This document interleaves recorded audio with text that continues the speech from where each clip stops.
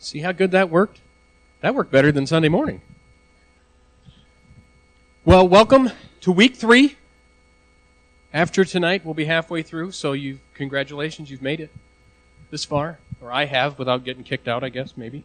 Let's open with a word of prayer. Heavenly Father, God, I thank you so much, Lord, just for the opportunity we have to come and to learn about you, to worship you, God, and just to see exactly what you've called us to do. I pray, God, that you will give us ears to hear. God, give us guidance and help us to apply these things to our lives. In Jesus' name, amen. So tonight we are going to go into 1 Corinthians chapter 9. If you got your Bibles, you got one in front of you, you got your phone, you got your iPad, you got whatever you got. 1 Corinthians chapter 9. We're going to kind of do it the same way as last week. We're going to go through the scripture, and then we're going to kind of go back and pick through it a little bit. So this is probably a fairly familiar verse to a lot of Christians. Maybe you haven't read it. Maybe you read it, didn't understand it. Maybe it's kind of a tongue twister in some places. So we're going to go through 1 Corinthians chapter 9. We're going to start in verse 19. It says this, "Though I am free and belong to no one, I have made myself a slave to everyone to win as many as possible. To the Jews I became like a Jew to win the Jews. To those under the law I became like one under the law, though I myself am not under the law, so as to win those under the law. To those not having the law I became like one not having the law, though I am not free from God's law, but am under Christ's law, so as to win those not having the law. To the weak I became weak, to win the weak. I have become all things to all people, so that by all possible means I might save some. I do this for the sake of the gospel, that I might share in its blessing." So, we've got kind of a tongue twister there. I become all things to all people. To the Jews I became like a Jew to reach the Jews. To those under the law I became like those under the law, although I'm not under the law. It's kind of a back and forth. But it's clear to see that the point is, he's saying, I become like those who I'm trying to reach so that I can reach those people. I want to be on their level. I want to be understandable. I want to be relatable. I want to be approachable. And one thing I want to point out, just like last week, when we talked about those who are, when it says that some believed, some wanted to hear more, and some mocked him. The same way as here, as he's saying, I become all things to all people that I may save some. Again, he's saying, not going to get them all. You got to understand going in, because we don't reach everyone, everybody doesn't make the decision we want them to, does not mean we failed. There are always going to be some who are going to deny Christ. Does not mean we shouldn't try to reach them. Does not mean we should determine who will and will not, so we can just write them off and say, you know what, they're never going to believe anyway, so I'm not even going to talk to them. Because he does say, I became all things to all people so that I might reach some. So again, we want to reach as many people as we can, knowing that they're not all going to make the decision that we want them to. So why in the world does he lay all of this out here? I became like this to reach these people. I became like this to reach these people. Bottom line is we have to be flexible. There's no cookie-cutter way to evangelize. There's no one card that I can print out for you to say, if you say these words, this is the most effective, this is what you got to do to anybody and everybody. Everybody is different. It's like the difference between trying to explain something to, if you're having a conversation with an adult versus having a conversation with a child. You don't approach it in the same way. You don't go up to a child that's 4 or 5 years old and say, hey, what's going on? How was work today? How's the wife and kids? You don't approach them the same way. When you go and you talk to a child, what's the first thing you do? You get down here. Hey, buddy, what's going on? Because I'm getting on the same level as them. I want to get to the same level, and typically you point out something like, you're talking to a Little boy, and you're going, hey, you got a truck on your shirt. Do you like trucks? You know, I wouldn't do that. I wouldn't go over here and say, hey, man, you got a truck. Do you like trucks? That's going to sound really stupid, right? Yeah. You want a snack? You want a fruit snack? That's not how we can't talk to everybody the same way. And you know what? Hey, that was a bad example. I should have picked somebody else. But that's where we go, you know, we wouldn't do that to a child or to an adult, because an adult would say, you're talking down to me. Whereas a child would look at you and go, I have no idea what you're talking about. You're way up here. So the goal is we want to get on that same level. So we have to know our audience a little bit. When we are the flexible ones, when he is saying, I will become this so that I can reach you, what he's saying is, your salvation is more important than my wants and desires.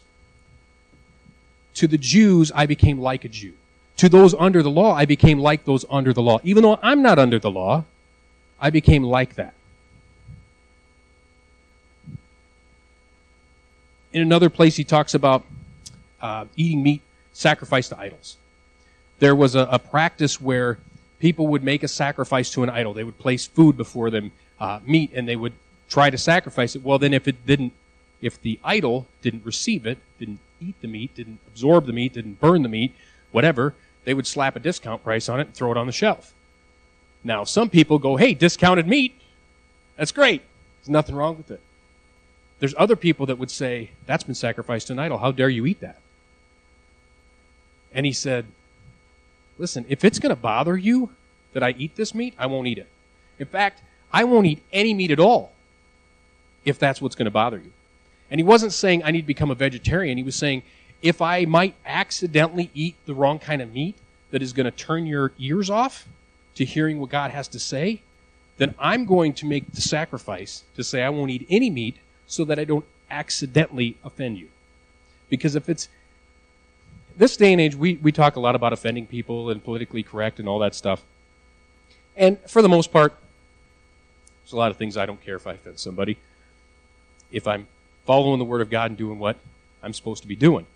Now, I do care if I offend somebody if it's going to affect my witness to that person.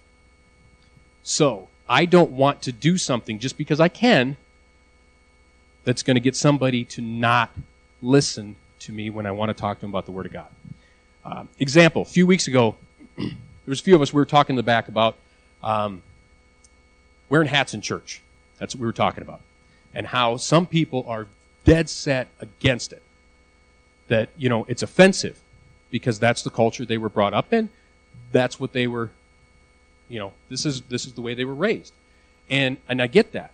Now, is there a hard, fast law? Does the Bible say you can't wear a hat in church? No. But it's one of those things where if it's going to offend somebody that I love in my church, then I'm just not going to do it. And Paul goes beyond that, basically, in that to say, listen, if I might accidentally walk into the church without, I just won't wear hats anymore. It's not that big of a deal. I won't do it at all, so I don't accidentally do it and offend somebody. Now, with this,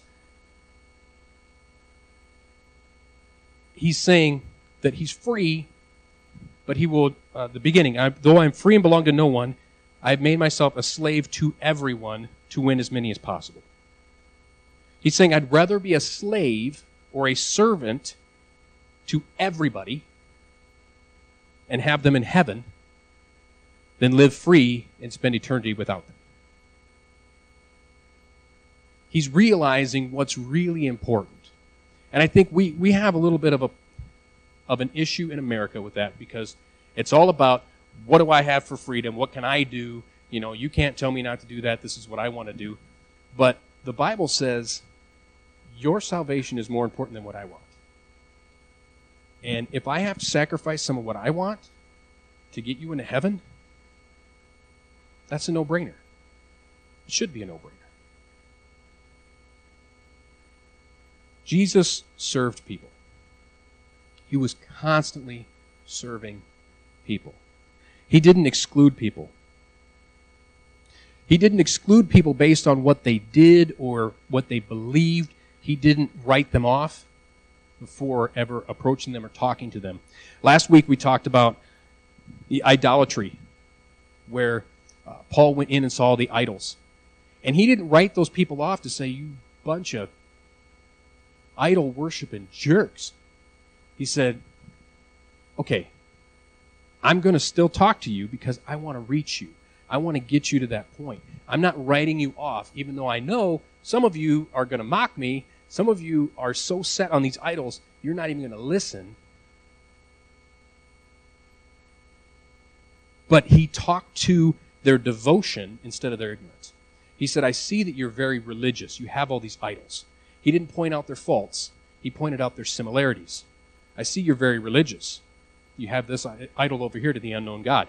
I know who that is. Okay? I also believe in God. So let's be on the same level. And then he shared who the true God was.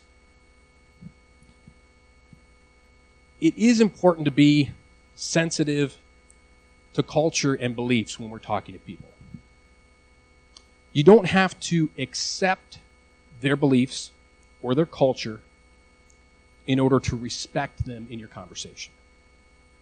If you go into a conversation about Jesus by just destroying somebody else's belief right off the bat, they're going to put up a wall. So the goal is not to accept their belief or have to believe it myself, but I can respectfully talk to that person. I think it's easier for us to see in 2021. 2020, 2021. Because now we're wearing masks around, right? Okay? There's those of us who don't like it. We don't want to do it. I have no desire to. I have to for work.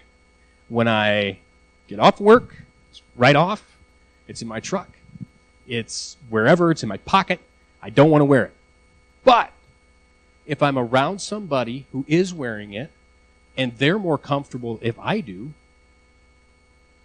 yeah, do I have to? No. Law says I don't have to. Iowa says I don't have to.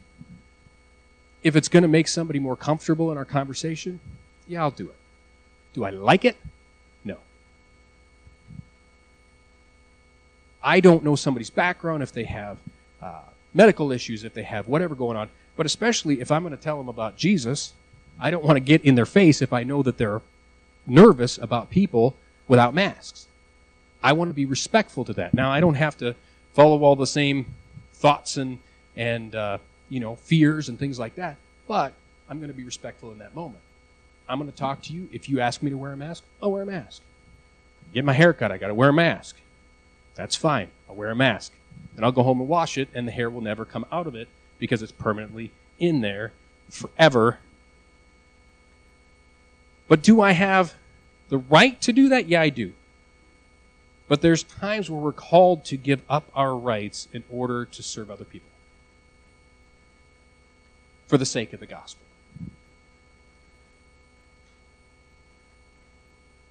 That does not mean, he was very clear in there, that I become like one when somebody who's not under the law, I become like someone not under the law. But I'm still under God's law.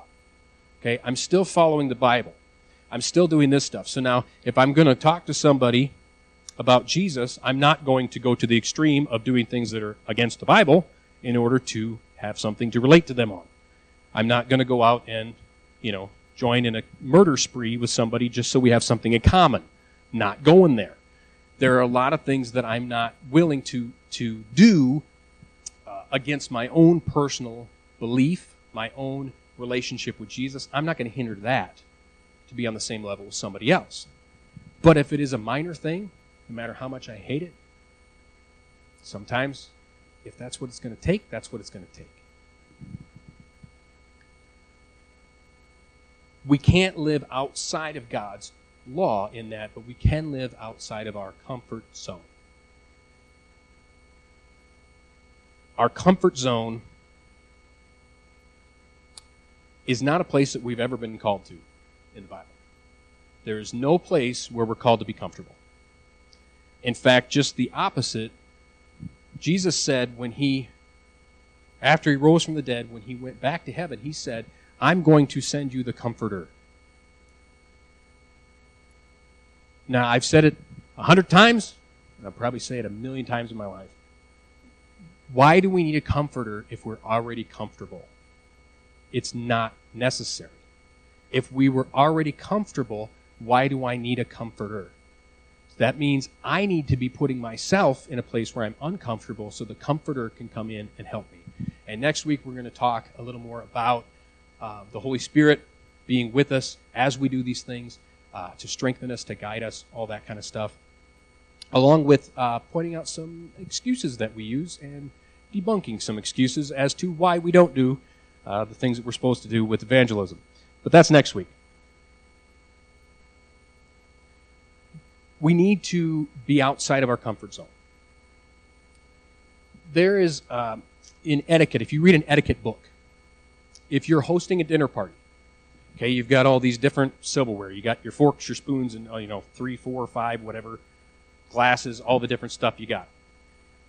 If you're hosting the dinner party and one of your guests uses the wrong utensil, okay, they use their salad fork for their meal or dessert or whatever, what you're supposed to do for etiquette as the host is you're supposed to use the same one they are so that they don't feel uncomfortable, so that they're not the one that looks in the wrong. If you got a bunch of people sitting there that all know what they're doing, and I'm there because I don't know what I'm doing, and I grab the wrong one. The etiquette says the host uses the wrong one as well, so as not to make that person uncomfortable. That's pretty much what we're talking about here. Instead of pointing out the flaw, let's find a way to bring that person in, make them more comfortable, and not point out the flaws at the beginning, because we all know those Christians who say, okay, you're going to get saved, and here's a list of things you need to change in your life by Sunday so you can come to church. Here are the things you need to do. There's an old joke about a guy that came into church, and he had just come for the first time, and he was a bit of a drunk, and he didn't smell good, and he just was out all night, and he came in, he was dirty, and all that, and the pastor came up to him the first Sunday, and he said, hey, I'm glad to have you here. Next week, you need to pray and ask God what you should wear to church here, and see what you should be wearing here. You should ask God, and He'll tell you. So the next Sunday, the guy comes back. He's dressed exactly the same. He's filthy. He smells. And the pastor says, I thought I told you to ask God what we wear here. And he said, I did. God said He's never been here before. So he has no idea. That's the kind of thing we want to get away from. The cleaning the fish before we catch the fish. We've got to get that person in, and it's easier to show somebody what the Bible says and what needs to change in their life when you have a relationship. When they know that it's coming from love and not from, listen, this is the way we all do it here, and this is the way I want you to do it here. We want people to be more like Christ, not more like me. I have this thing that, I don't know, maybe you do too. I have a little bit of when I hang around people that have an accent, I find myself starting to get the accent. I went to Texas, and I'm down there saying y'all, and I'm not wearing cowboy boots and stuff, and I'm not trying to make fun of people it just happens. We did a missions trip. I did 10 days in Mexico, and we were in the sticks. We were in Juarez, Mexico, way out in the boonies, way out there. And by the end of 10 days, I was sitting there telling people, I'm speaking broken English. And I'm sitting there going, I don't want people to be offended by it, but I can't, it's not in my brain. It's just happening. So I talked to one of the translators, and she's like, I don't even notice. And I'm like, you don't notice? And other people look at me like, what is wrong with you? I'm like, I don't know. It's just happening. But the point was, I was trying, I think subconsciously, I hope, to be on that same level to say, okay, you know, maybe your English is not great, so I'm not going to correct your English. I'm just going to change mine to match yours. And it may sound silly to a bunch of teenagers that I took with me from Iowa, looking at me going, what is wrong with you? But it didn't offend anybody there, which I was very thankful for. But it happens to me. I start doing things like other people do. I can't hang around people too long because I start talking like them. And I have to be very conscious of what happens. The other thing we have to be careful is too many times we can go in too strong. And we come in with all these things and we're all fired up and we're like, hey, this is what you need to do. And, you know, God says this and God says that and you need to this. And the person's red light goes on and goes, Christian, run! Because we're more concerned about, I got to remember all the stuff I got to say to you and I got to... No, it's building that relationship, showing that person that you care, that you love them, and that you want to get them to a better place through Jesus. Not that my way is better than your way, but Jesus is the way. And let's go there together. Build a relationship. Build some trust, even if it only is 1 minute's worth. Now, there's a lot of things that you can learn about somebody when you first meet them. Sometimes you only have a minute's worth of relationship to build before you can say something. So it's very important to try to bridge that gap and try to meet that person somewhere. We got to tear down the roadblocks. We don't want anything in the way that doesn't need to be there. I got a short video here. This is one thing that we can tend to do as Christians as a roadblock, and we don't mean to do it. We don't always know we're doing it, but sometimes we can speak to people a little bit different than they're used to. So it's just about a 2-3 minute video here. If you want to go ahead and hit that for me. So that obviously is an extreme and a funny way to look at it, but we really do use words that people that don't go to church don't understand. And sometimes it can be a real problem because either people go, I think you're weird, or I don't understand, or, you know, it's like when I go over, talk to my nephews up there, and they start talking about these computer games. We're going to buy a blah-blah-blah and sell us something or other, and we're going to we upgraded to a Billy Bob. I don't know what they're talking about. I have no idea. It's all fantasy, whatever stuff, different currency, and I don't even know what. I have no idea. And guess what? It goes, ooh, and I turn that off, okay? I kind of stop listening because I kind of zone out, and I don't know what you're talking about, you know? I don't know. And we can tend to do that sometimes to people. So do your best not to use Christian language.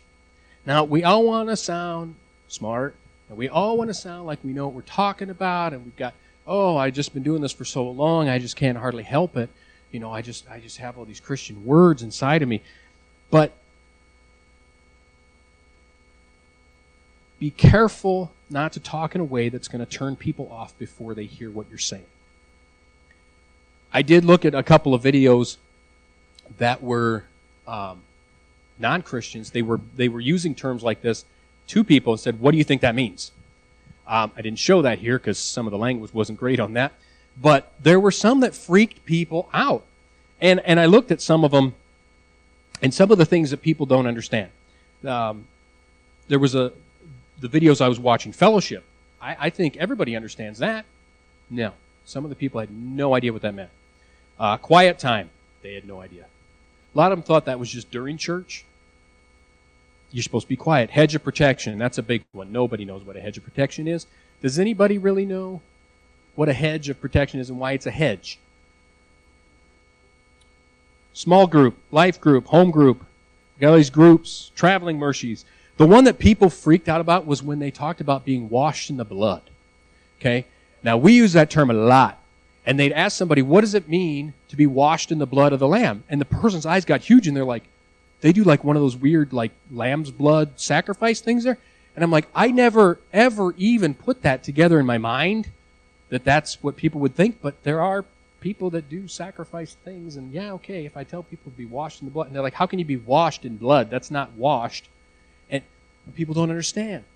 So we can say that in a way that people do understand.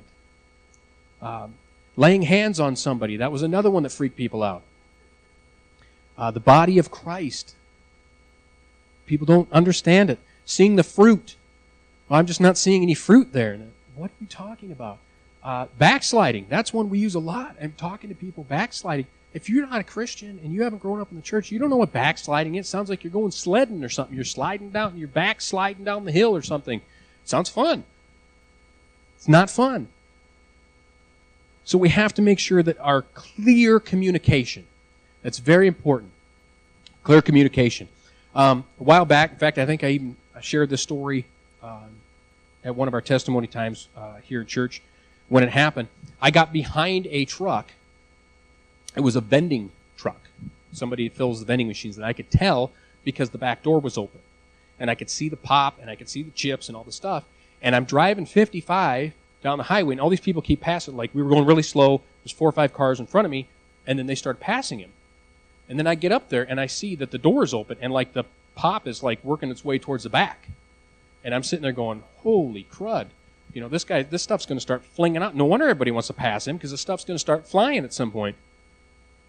So we pulled into this small town, and I tried to roll my window down and yell at him, which did not work because his window was up, and he was in a semi, or a bigger truck than I had my truck at the time.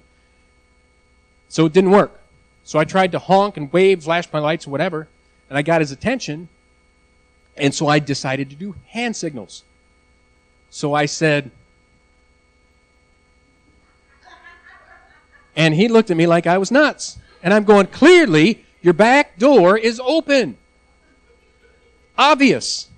Was not obvious to him. Looked at me like I was crazy, kind of waved at me. And I'm like, whatever. So, but I didn't just stop. I had to find a way to clearly communicate with him. We came to a stop sign. I flashed my lights. I honked my horn. I kind of pulled a little bit in front of him. Rolled my window down. Finally, he rolls his window down. I said, hey, your back door's open. He goes, oh my gosh, thank you so much. Pull over the side of the road, closes the door.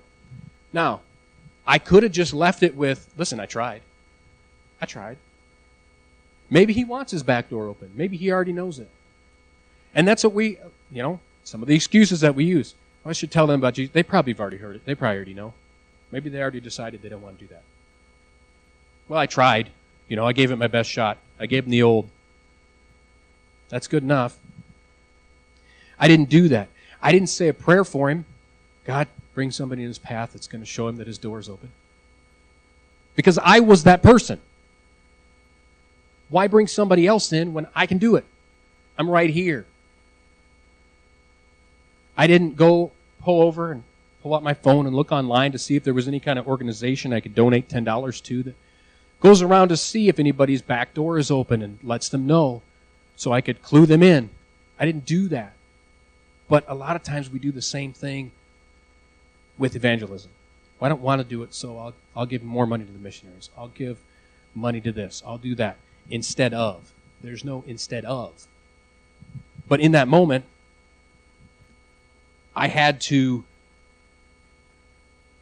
step in because I was the person that was in there for that time, and I saw a need.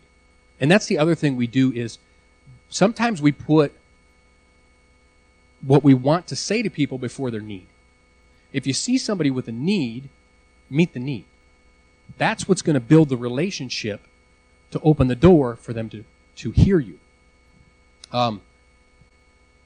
Monday, I was in Spencer, working, and I'm walking up to a store, and I hear somebody going, ow, ow, ow, ow, ow. And I'm like, and I'm walking up, and there's a lady laying on the sidewalk. And a guy comes out the door and steps right over top of her, literally stepped over top of her and walked away. And I walk up, and I said, ma'am, we've all fallen and come short of the glory of God. do you know Jesus Christ is your personal Savior? No, I didn't. I said, are you okay? And she said, yeah, I tripped and fell. Can you help me up? I said, yes. And I helped her up. And I said, are you okay? She was kind of standing like this. I'm like, can you walk? Are you okay? She's like, yeah, I think I'm okay. So I got her in the store to make sure that somebody made sure she was okay. I didn't then say, listen, I picked you up, so now you have to listen about Jesus. Maybe there'll be another time where I cross paths with her and I can talk to her about Jesus. Maybe. I don't know. But in the moment, what she didn't need was somebody telling her how to do something that was completely unrelated to her problem. Her problem was she's laying on the ground and she needs help. This is what Jesus did. Okay, John chapter 5. I'm going to read you a story here. John chapter 5, starting in verse 2. Now there is in Jerusalem by the sheep gate a pool, in Aramaic called Bethsaida, which has 5 roofed colonnades.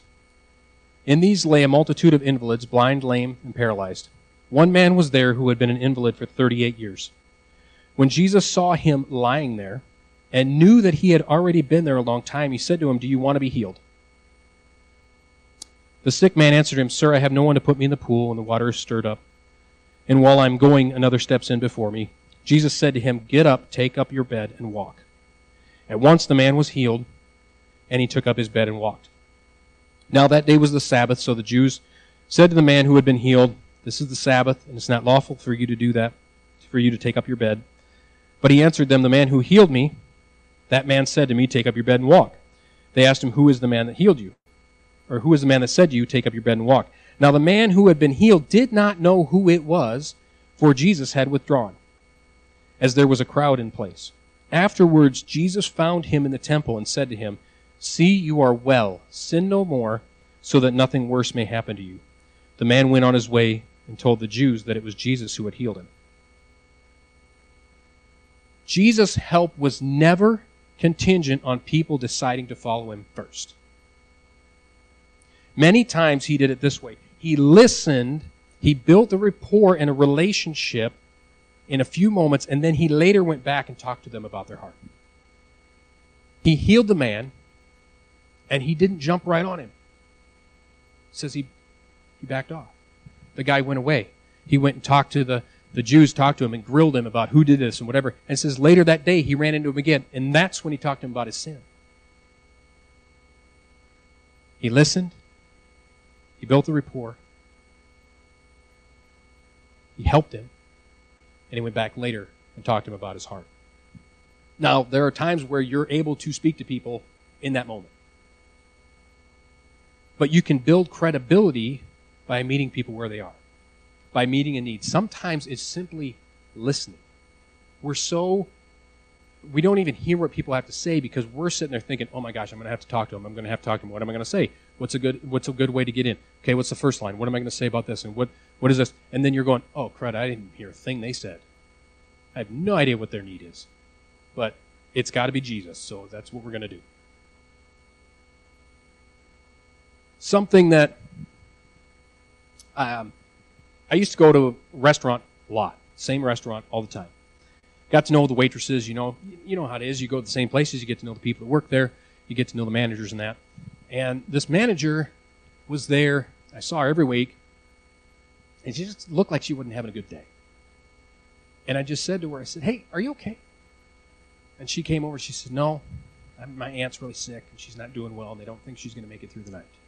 And I said, oh my gosh, that's so, I'm so sorry. Is there anything I can do? And she was saying, hey, I just don't know what to do. And so I just said, I don't mean to be pushy, can I pray for you?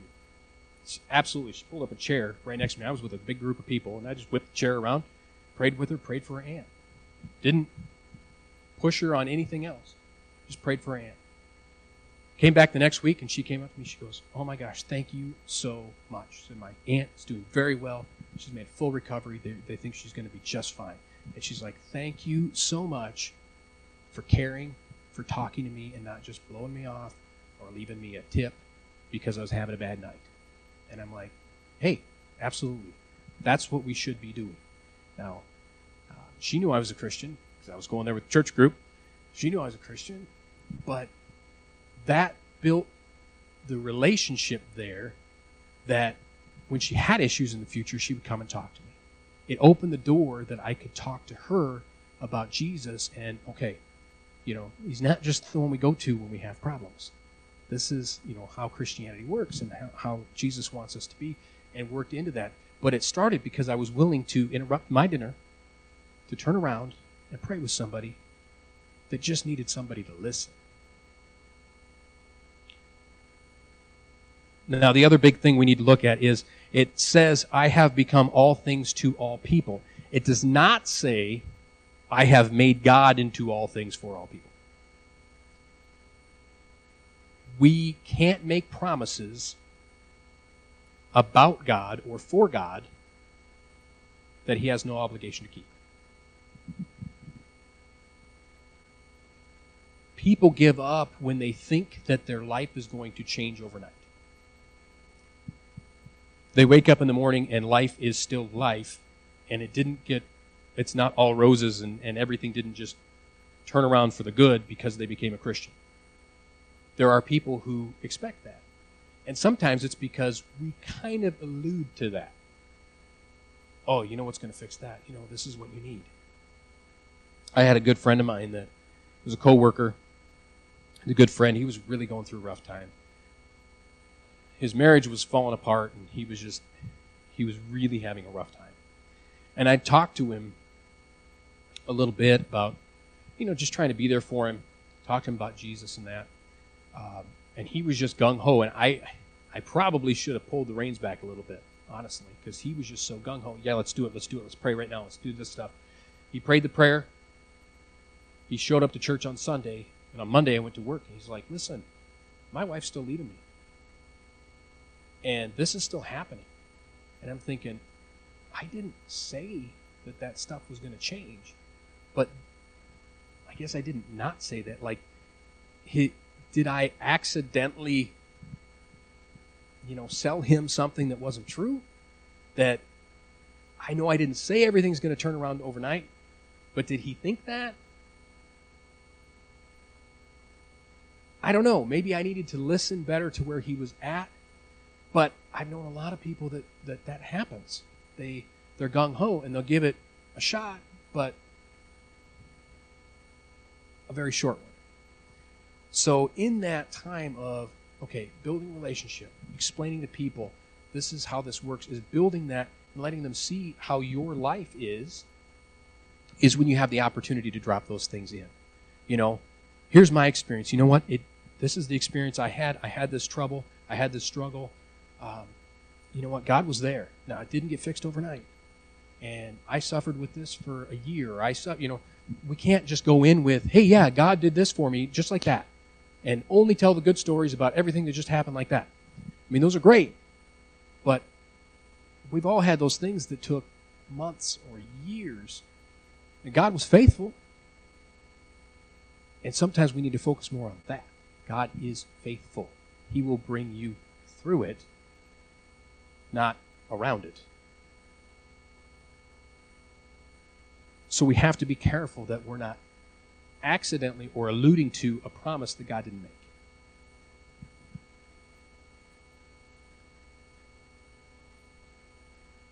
We have to listen. When he says, I become all things to all people, I became to the Jews, I became like a Jew. You have to listen to know who you're talking to. I don't know what our relationship, what our connection point is going to be until I listen to you. Which means I have to shut up sometimes. Those opportunities are out there. Those people are in your life already. Some of them, you've got that relationship, you've just been avoiding talking to them about Jesus because it's going to get uncomfortable. But we're not called to be comfortable. We're called to be servants. We're called to be, as he puts it, slaves to everyone. We are to be the ones that are flexible, the ones that are uncomfortable.